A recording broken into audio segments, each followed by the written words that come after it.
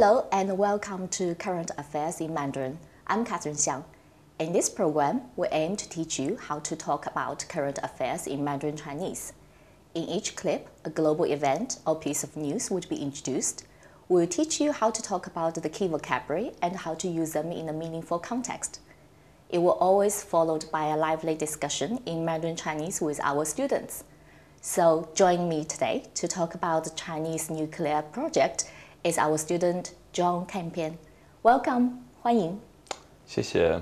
Would you like to tell us a little bit about yourself first? 是否能请你先自我介绍一下？谢谢，大家好，我是 John Campion， 我的中文名字是张建平，我是美国威斯康星州人，我是美国海军学院的毕业生，我目前在伦敦政治经济学院读硕士，我的专业是国际事务。我的项目是伦敦政治经济学院和北京大学合办的双学位，所以我去年在北京大学读了1年硕士。今年在伦敦政治经济学院结束我的学位。我妹妹是从中国广西南宁领养的，所以我对中国非常感兴趣。我学了4年中文。非常好，非常欢迎你。谢谢。Okay, now first let's look at the key vocabulary of today's topic. 核能，核能。中国重视和平利用核能。中国重视和平利用核能。核电站，核电站。核爆炸，核爆炸。核危害，核危害。核电站的爆炸给人民的身体健康带来危害。核电站的爆炸给人民的身体健康带来危害。核潜艇，核潜艇。世界上第一艘核潜艇是美国的鹦鹉螺号。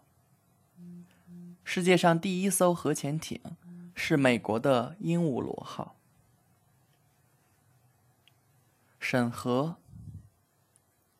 审核。经过重新审核，中国可能重启核能发展计划。经过重新审核，中国可能重启核能发展计划。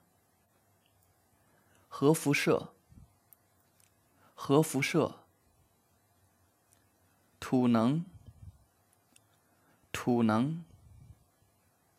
土能的核辐射很少。土能的核辐射很少。土能是一种技术十分复杂的新能源。土能是一种技术十分复杂的新能源。发展规划，发展规划。世界核能发展规划受到了福岛核爆炸的影响。世界核能发展规划受到了福岛核爆炸的影响。持续发展，持续发展。核能的持续发展是一个问题。核能的持续发展是一个问题。前景，前景。很多人对核能发展的前景不乐观。很多人对核能发展的前景不乐观。So, now I think we're ready and we will start today's topic in Mandarin Chinese. 好，张先生，是否能请你先说一下你怎么会对这个话题有兴趣的？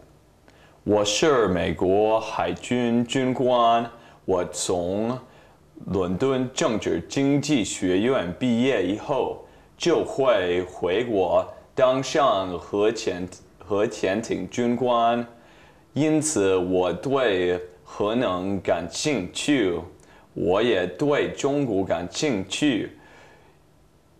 所以我对中国的核能项目非常感兴趣。先给大家简单的介绍一下目前中国核能发展的形势，好不好？好的，中国有世界上最有雄心的核能项目之一。中国政府打算未来15年建设40座核电站，目前已经有13座。是比较多。那么我们知道，去年日本福岛发生了爆炸事件，那么这个事件对世界核能的发展有什么样的影响呢？影响很大。比方说，德国已经下决心，2022年前关闭他们所有的核电站。不少国家也正在考虑他们以后要怎么办。中国也暂时的停止他们的核电站发展项目，但是最近他们可能重启他们的核电站发展项目。中国政府有没有考虑过其他的能源开发呢？他们打算用土能取代核能。土能和核能比较相似，但是土能不能被用于武器制造，也只会发生少量的辐射物质。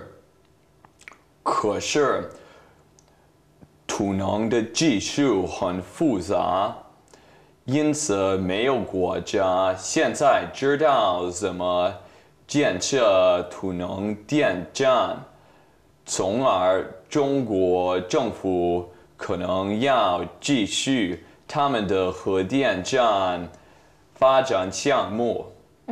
前面您听到有13座，中国有13座核电站了。那么在这个过程中，中国政府面临怎么样的问题呢？中国政府面临的问题很复杂，他们正在江西彭泽附近建设核电站，但是最近附近的当地政府发出报告说，核电站危害附近的居民的安全和农业。他们说，那个地方最近几年发生过几次地震，因此他们担心以后要发生跟日本福岛一样的爆炸事件。那么除了居民安全和环保这2方面的问题之外，还有没有其他的问题呢？还有人权的问题。中国人的人权意识越来越高，中国政府应该知道，他们不能跟建设三峡的时候一样，让很多附近的居民搬家。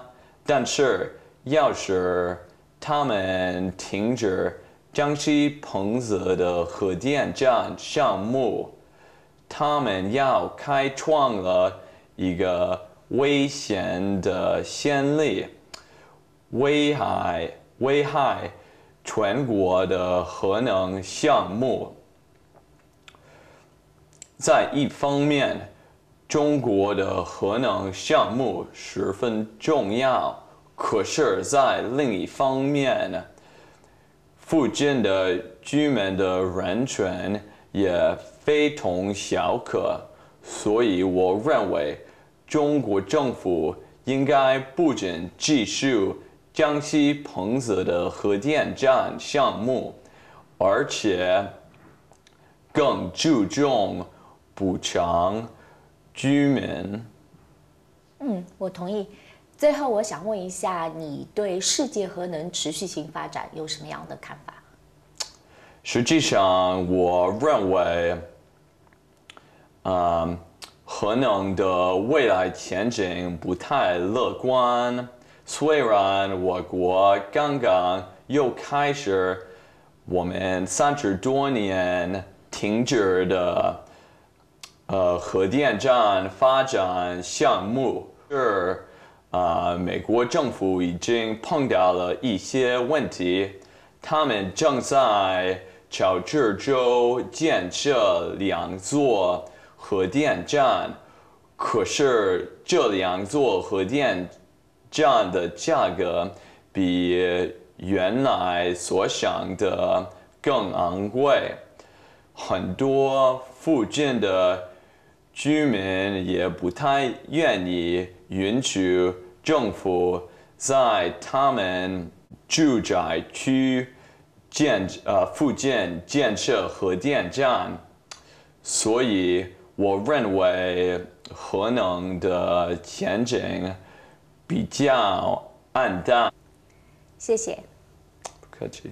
Thank you for staying with us today. And next time we will talk about Chinese economy development. And till then, bye.